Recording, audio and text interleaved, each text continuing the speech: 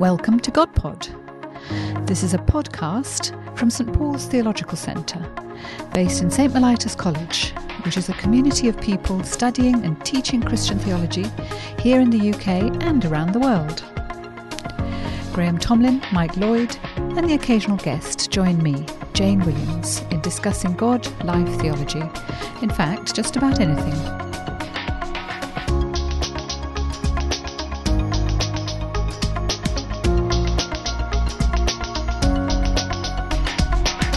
So welcome to another GodPod, and today we are in a slightly different venue from normal. Normally we are in our little room in St Mellitus College, but today we are at HTB's Focus Holiday, which is a kind of annual holiday for all the people from the Holy Trinity Brompton Church and church plants. And so we're basically in a field in the middle of Hampshire, I think.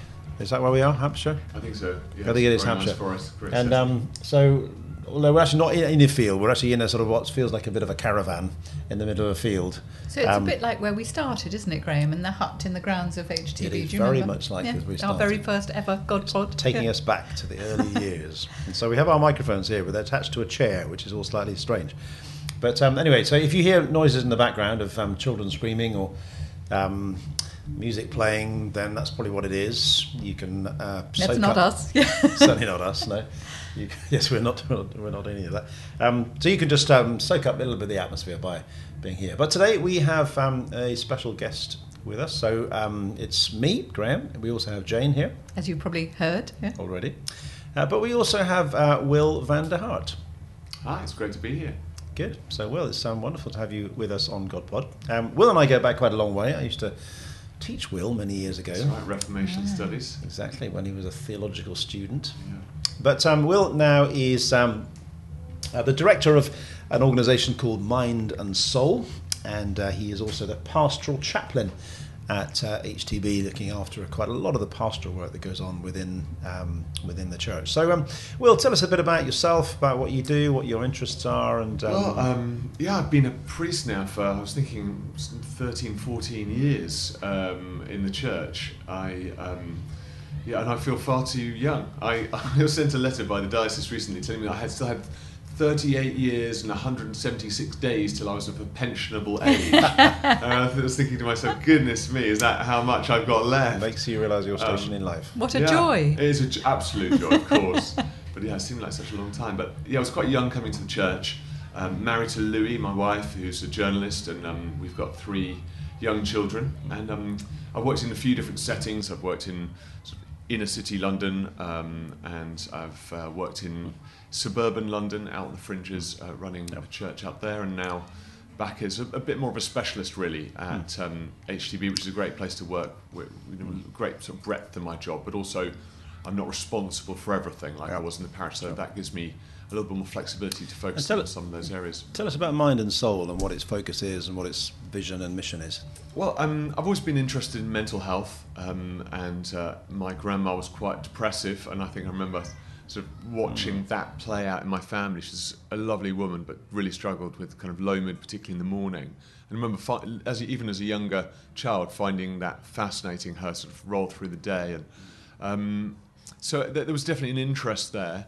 And I, actually, when I was studying at Wycliffe, Graham, I think you or someone sent me off to a senile dementia clinic for my 8-month placement, which was a really fascinating and really formative time in my understanding of the human mind and how our faith and our understanding of theology it battles in the context of the breakdown of the mind.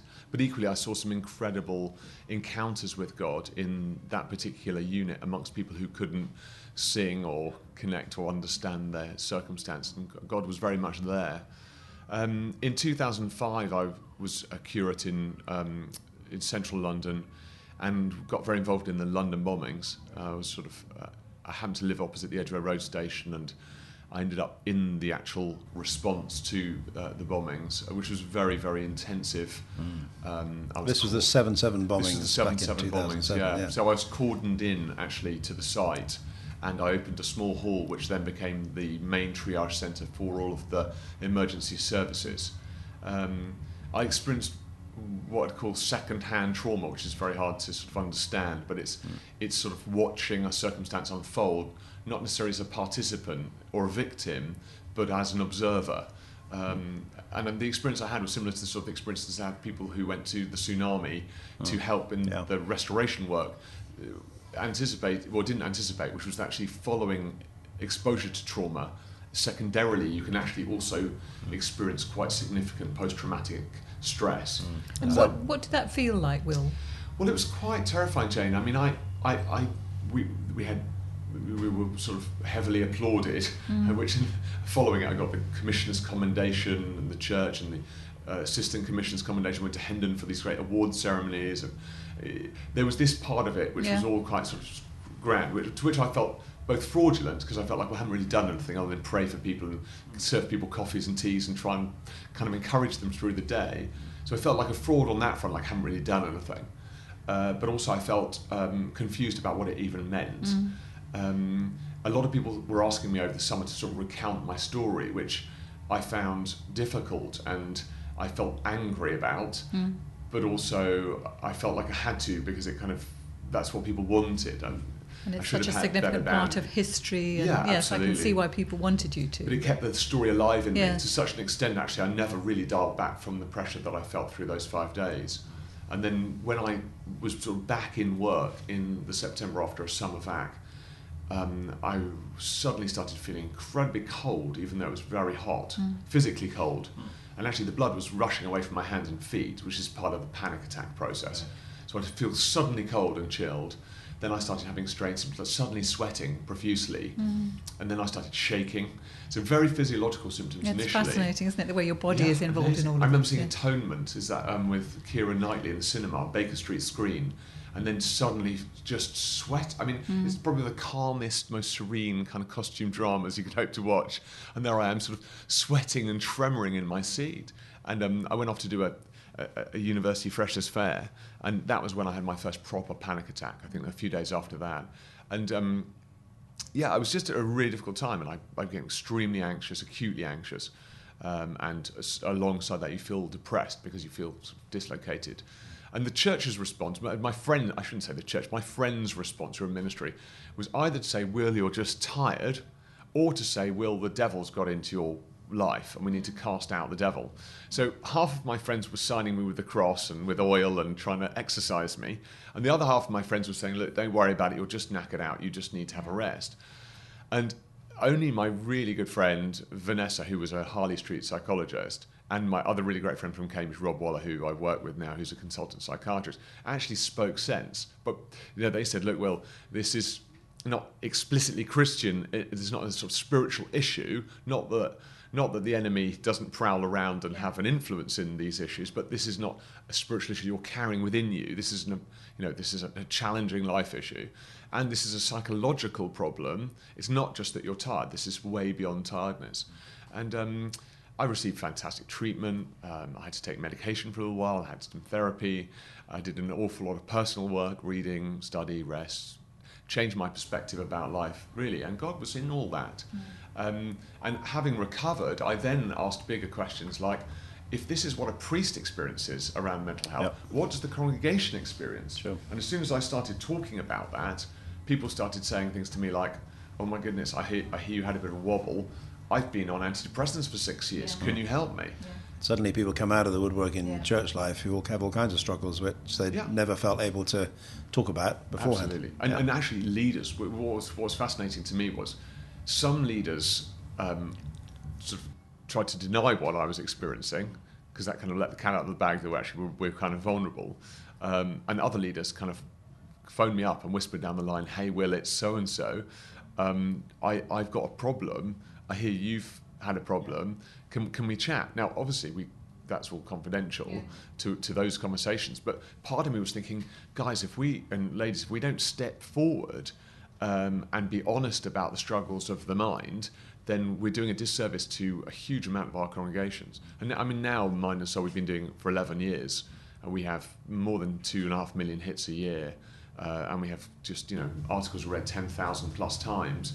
because there's so many people with such significant need as far as the emotional world's concerned. Yeah. And it sounds as though you're saying that quite a lot of the church doesn't really have a theology and understanding of God that enables them to cope with this. So they either want to deny it's happening or they want God to come in and fix it instantly. Yeah, I think that's absolutely... I mean, I think that this all goes back down to the sort of theodicy. You know, what is suffering?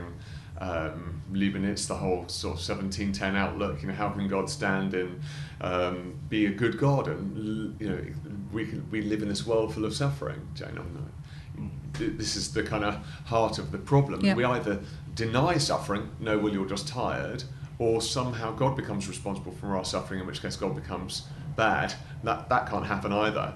And somehow I think physically we're more able to deal with the paradox of suffering, but mentally we really struggle to accept that. It's easier to compartmentalize a part of your body than it is to actually deal with a separation in your mind. And it does, I suppose, draw us back to a more kind of holistic anthropology, an idea that we are not just bodies or minds or spirits, but we are whole, and all these things are integrated in a much more complex way than we often think. And I suppose often, you know, because churches aren't sometimes very good, not just churches, other institutions also aren't very good at handling mental health issues.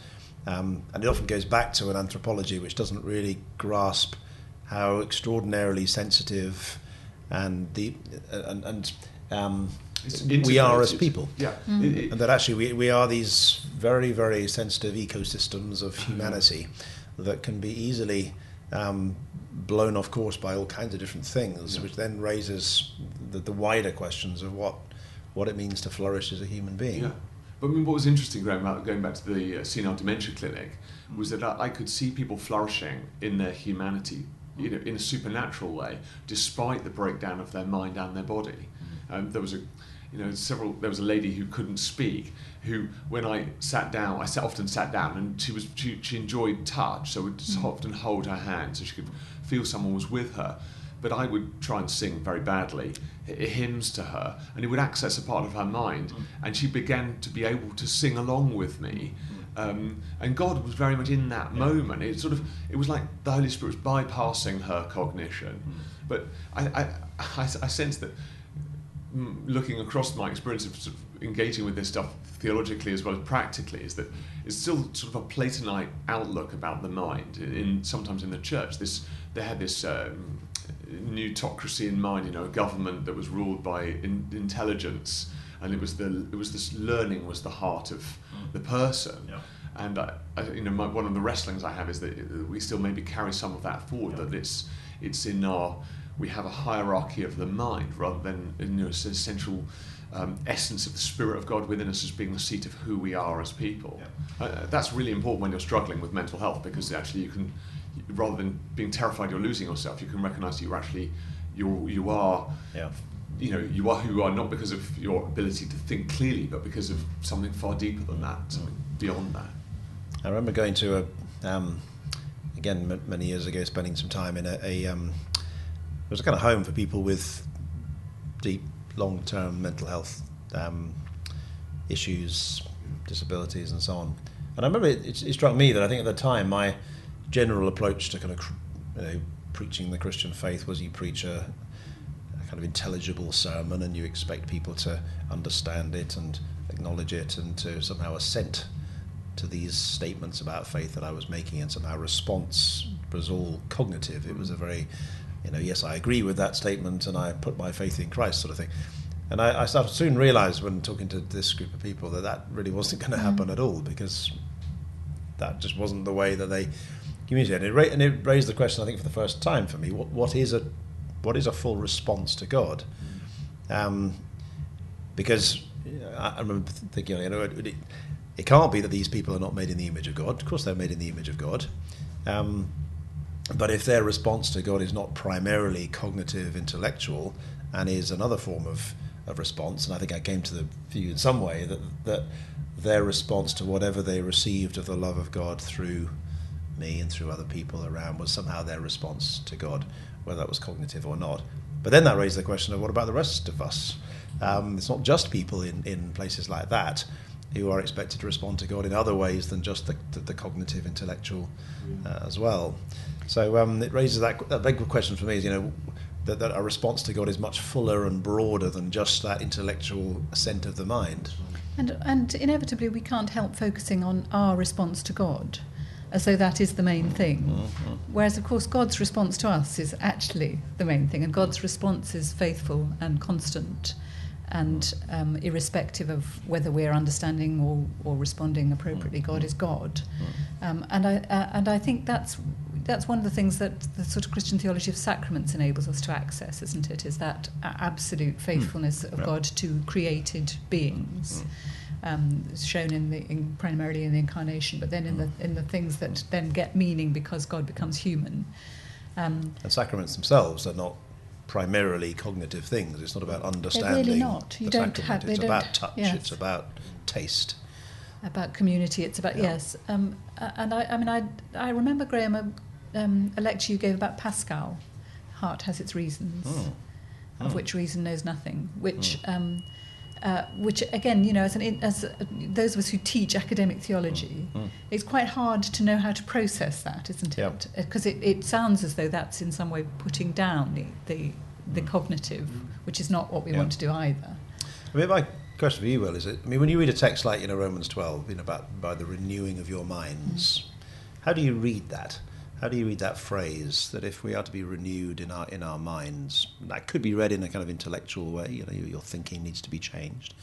From the perspective, mind and soul is the name of your organisation. Yeah, I think, of course, there's something very constructual there, the renewing of our minds. We think clearly, if you like. There's when you work with people with serious and enduring mental health problems, you pray for the renewing of their minds in a very constructed way, because actually, no one I've ever met with significant mental health problems has said they don't want to think more clearly in a constructed level. But I think Paul's looking for far more than the renewing of the mind. I mean, he counts all of his intellectual training as rubbish compared to the knowledge of knowing Christ as his Lord and Saviour. So everything that previously he thought qualified him, he now sees as something that disqualifies him. But the things he thought disqualified him, actually, they're now the things that qualify him. Yeah.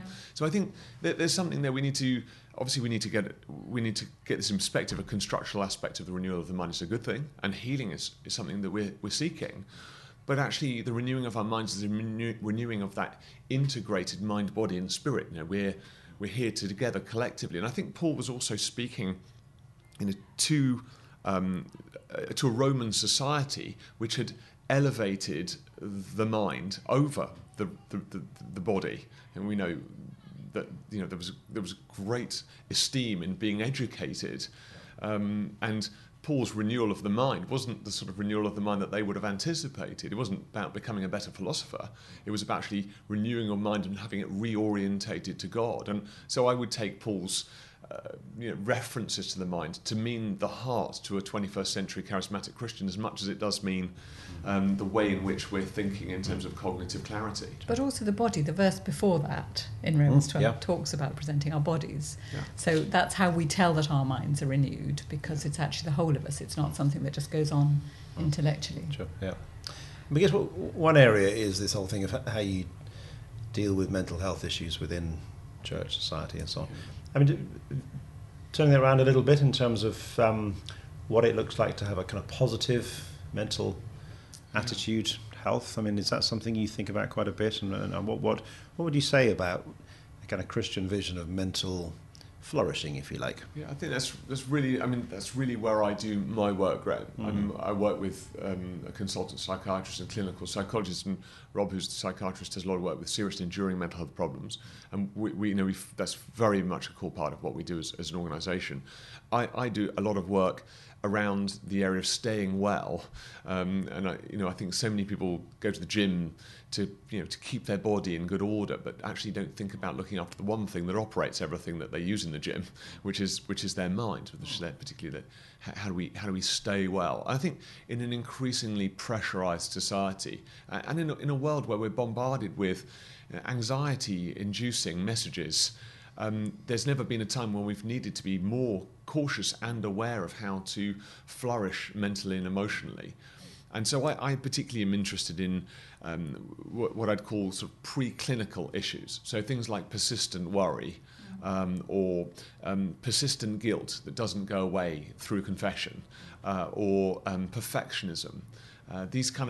These issues are really rife in the church and in the world at large, and they're often dismissed out of hand as sort of, either inconsequential, or they're denied because people say, well, I don't really want to talk about my worry problem. That feels like a sin. I think we need to be a bit more authentic about that. So a lot of time spent using what are called cognitive behavioural therapy tools or outlooks to sort of actively work on the changing of our view of our experience, but also looking at areas of living in a more accepting way. So mindfulness techniques for Christians, for example, or radical acceptance.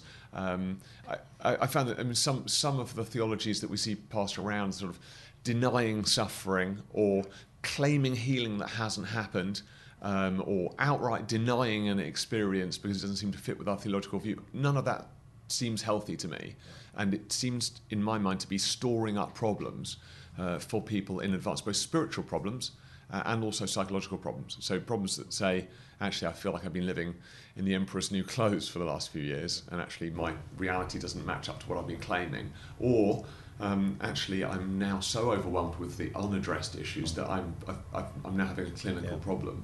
And that sort of suggests that there are areas of life that God can't be part of, doesn't it? If there are, if we're denying and pretending that's nothing to do with our Christian life, then it's suggesting actually God is hampered in where he can be our friend and saviour. And I think for me, Jane, suffering is always the question. Yeah. It always goes back to suffering. Especially, there's a sort of anguish which is hard to describe unless you've been depressed. That you feel. There's no physical pain like it, but if you could contain depression in your leg and you'd saw your leg off, I mean, it's that malign. And so, this is not to sort of discount or diminish anyone's suffering or pain, but those who suffer in their mind suffer in an extraordinary way. There is such a need to know God in suffering when you suffer in the mind, and I think the denial of suffering as part of the loving experience of God is one of the key problems that I face theologically. To actually, it's very easy to pray for people and say, well, look, God doesn't want you to suffer. Well, no, we know that's true in that God is a loving God, but suffering is also part of the Christian experience. What we need to know in our suffering is that we're not disconnected from the love of God, that God hasn't abandoned us. I found a lot of comfort in the writing of Simone Weil, the French mystic from the early sort of the 1930s. Who suffered herself quite a bit. Who suffered incredibly in the body. And interestingly, I mean, some of that suffering was self-inflicted. It was self-inflicted, yeah. But also, I'm sure, having read some of her work, that she was also suffering from some sort of mental health problem. Yeah. She helpfully wrote that the Trinity and the cross are the two poles of Christianity, the first perfect joy and the second perfect affliction.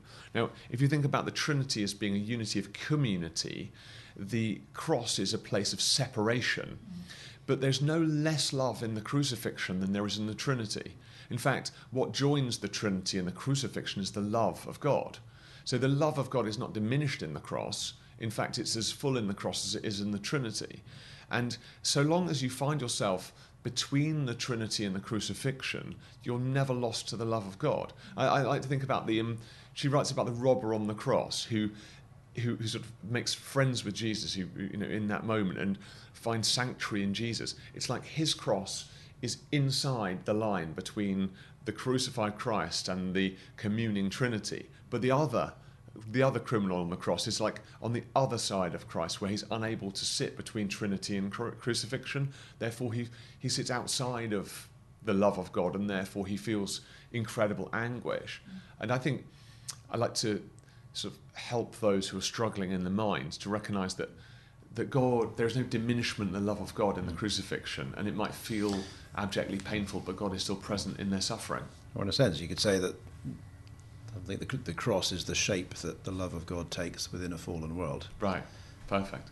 And so there actually is no contradiction between God as a perfect trinity of loving persons in one being and the expression of the cross, because when you put that love into a broken, fallen world, it will always end up on a cross. Yeah. But it won't end up on a cross because it'll end up resurrected. Yeah. Because life defeats death, that suffering is not the final word. And that's why it seems to me that, the church ought to be a kind of place where we can actually take suffering seriously. We can look at it in the face because we know it's not the last word. And there's something, if you have a view of the world where actually suffering is always going to be there is no final victory over suffering, actually it becomes so bleak that you almost can't look at it because it's just eternal. Yeah. And of course we don't believe that suffering and evil are eternal. We believe they're there. Yeah. And they need to be taken with real seriousness, but not utmost seriousness, because we take goodness with utmost seriousness. And so we can actually look at evil and suffering in the face and acknowledge it for what it is and deal with it, but not run away from it. That's the key thing. I mean, and that's what I'd call radical acceptance. The radical acceptance isn't disempowerment. Radical acceptance isn't accepting defeat. Radical acceptance is actually sort of actively embracing our circumstances, not loving them, but actually pressing into them in the confidence of the resurrection that is already dwelling within us. That actually we can push the other way. It's denial. I mean, I've often talked to Christians about suppression, repression, and denial, the sort of the three evils in the psychological world.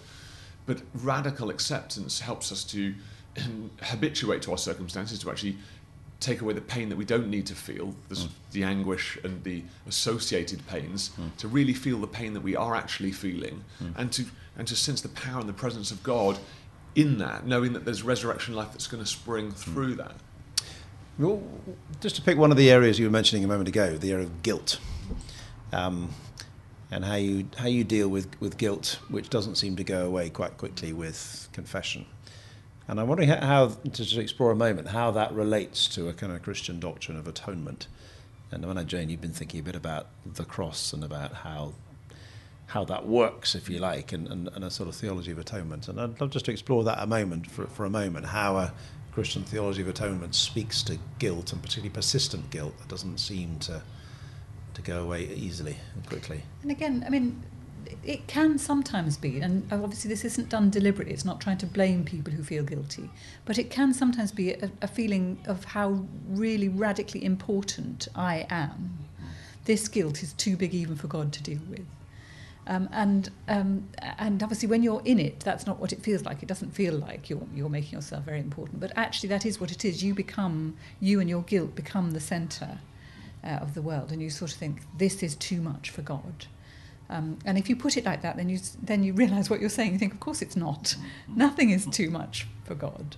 The whole point of the cross is that God is able, as Graham said, to go into things, to be with us. But that's not the end of what God can do under those circumstances. God is always life, always creative, always resurrection. I think that's absolutely right, Jane. I mean, I would say that false guilt is true pride, in that we believe that if we'd done it any other way, we could have done it on our own.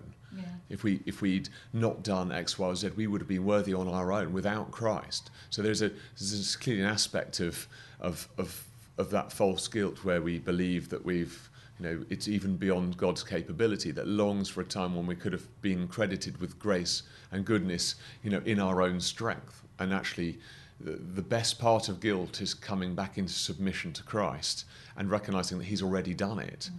The issue that I've spent a long time addressing with Rob, and we wrote a book around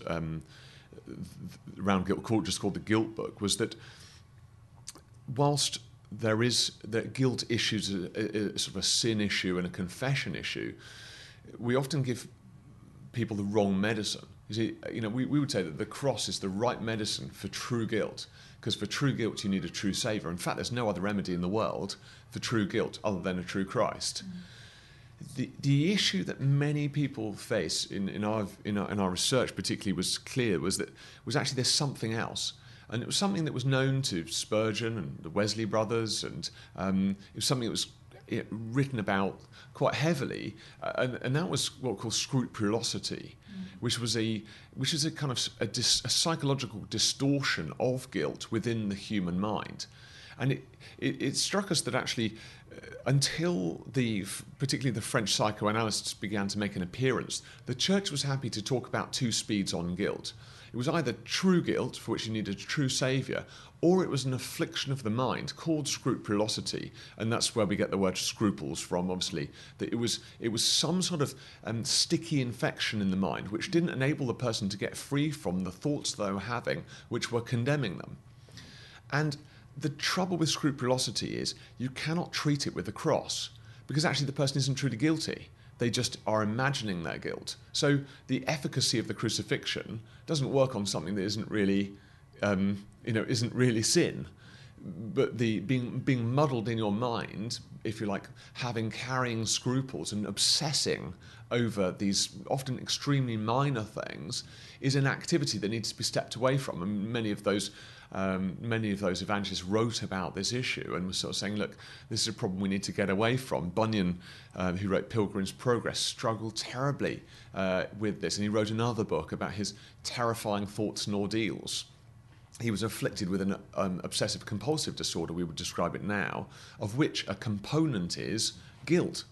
And actually, it's a psychological phenomenon, not a spiritual phenomenon. The trouble is that so many Christians go back in confession, and confession becomes an addiction. So actually, if you think about OCD, it's obsession and compulsions, and it's become a disorder. The obsession is the feeling, I am guilty, and the compulsion is, Jesus, forgive me for my sins. And that's the outworking. And many of the people we would interview would be praying Jesus sorry prayers pretty much for 90% of their day under their breath. But they had received the forgiveness of God, but their cognition was broken. And so we help them to use, again, what we call exposure and response prevention techniques to stop confessing, to stop obsessing, and actually to begin to walk free in the forgiveness that they've already received. That's the key point. Because it's not a healthy place to be, is it, to be constantly confessing? Oh, absolutely not. Because actually when you meet somebody, you meet them occasionally who are always saying sorry for something, always apologising almost for who they are. Yeah. And you feel there's something quite uneasy, deeply unhappy, quite wrong. That's not human flourishing, to be constantly in a place of apology for who you are. Yes, there is a place for confession, but the rhythm of confession and absolution is a crucial one in Christian faith. And I suppose it may be that with scrupulosity, it is a case of enabling people to access true confession, because I guess someone who has that sort of obsessive scrupulosity is someone who's somehow unable to grasp, unable to get hold of the fact that, yes, it's all right, you're forgiven. Don't worry about it. It's okay, you can move on from this. They just cannot do that.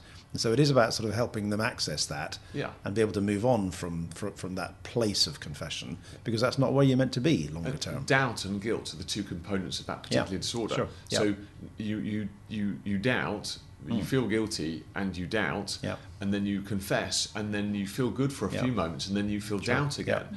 A priest said to me, an Anglo-Catholic priest in Twickenham, said that he was visited, he offered full kind of Catholic confession, and he said an elderly lady knocked on his door and said, "Father, would you hear my confession?" And he said, "Of course." So she came in and she confessed for about 45 minutes. And then she felt much better and she went away. But the next day she came back again and asked to be heard again. And he said he heard her a second time, and actually much of it was the same as it had been the day before.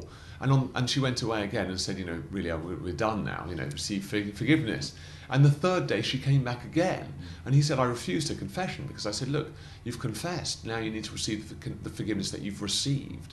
So there is a psychological problem at work there that has to be addressed in order for you to receive the goods of what it is to feel truly forgiven. And that's a journey for many of those people.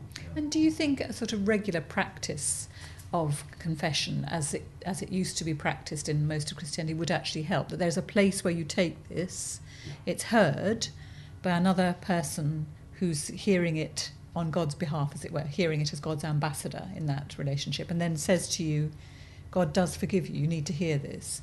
And whether at that sort of, we as evangelicals and Protestants have in a way given up that practice and felt that we ought to be able to deal with this all by ourselves. And obviously it can become, just a mechanical thing. confession. But you wonder if there is actually a place for re-establishing it within evangelical discipline. I think there's a place for a sense of tactile finality, and that's why the sacraments are so important, because you touch and you taste that God is good. Because we're so heady again, we often remove clues for people that give them the assurance of God's presence with them. And so I often encourage people who are suffering from these sort of issues to actually feel their genes, put their hands on their legs, feel the linen on the altar cloth, to hold the wafer and taste it, hold it, connect more broadly than just with your mind. Because when you're in a moment of doubt and you're struggling again with guilt, you can almost feel the texture of the wafer that you've received to remind you of the goodness and love of God. Feel the texture of God's forgiveness. And taste the flavour of the wine in your mouth, because that will remind you of the fact that God has forgiven you once and for all. I can't help thinking of Luther. I always think of Luther, as you know. But, well, I'm sure Will could tell us what you think of Luther, having been taught. A lot of good things. But of course, he was someone who again suffered from that same scrupulosity. I mean, a lot of his struggles in the monastery were, and his confessor Johannes von Staupitz would tell him off for going to keep on confessing the same thing over and over again. It's quite interesting, I think, that the remedy for that he found was bound up with faith and doubt. It was about actually realising that to go on carrying on confessing sins wasn't really the remedy at all. It was, and in a sense, that was an expression of doubt. It was an expression of saying that I don't actually believe that Christ is my righteousness. I have to somehow establish it myself. And actually, what the breakthrough for him came through this sense that God's righteousness is given to us in Christ. It is God's gift. And actually, then it was sacramental, because of course for him, the Eucharist, the Mass, as he would call it, the Lord's Supper, this tactile presence of Christ, and for him, it was the real presence. This was not just a kind of reminder of Jesus having died for us on the cross before. This was actually the real presence of Christ. How? He didn't say, he wouldn't want to go into explaining how that's happened, but Christ is actually given to us in bread and wine, and that was almost crucial for him in overcoming that sense of ongoing persistent guilt that he could not quite get rid of. It was the gift of Christ, actually not just in word but also in sacrament, both forms that seem to be so crucial for him. The physicality of being together is a key part of this. We talk about emotional health and emotional flourishing. It depends on human connection and connection with God, and because of our dislocated and isolated world experience, so many of the people we see, even if we're sitting next to them in church on a Sunday, are keeping these narratives hidden. And as a result, they become more incessant and more problematic. Whereas when we have the genuine encounter with a friend, or we make a genuine confession to a confessor, or we actively participate in the sacraments, we're grounding ourselves in a reality that can overwhelm the mumblings and murmurings of our minds. And even if the mumblings and murmurings of our minds continue on, there's such respite in that place of a grounded reality. We need to feel God, because then when we feel God, we know God's presence. It's, I believe, Lord, now help my unbelief. My unbelief is helped by those who I'm sharing fellowship with in real terms, and who I'm vulnerable with, and it's wound to wound. It's a reality that gives me assurance. I think that's why tearing down the barriers relating to mental and emotional health in the church is so fundamental to everyone's recovery.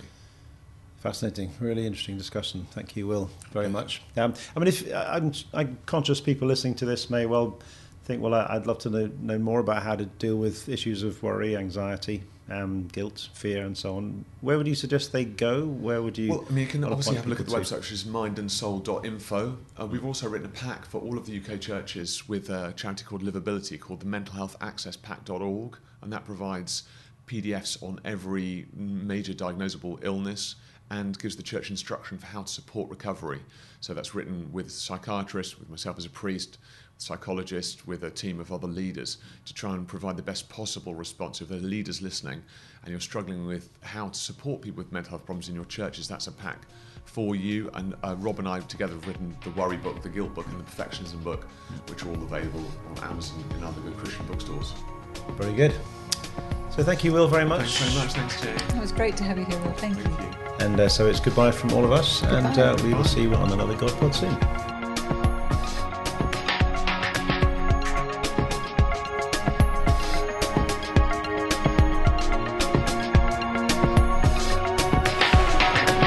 That was GodPod, a podcast from St Paul's Theological Centre. If you want to send us a question, just email it to godpod@htb.org. We can't promise to answer all the questions you send in, but we'll certainly try.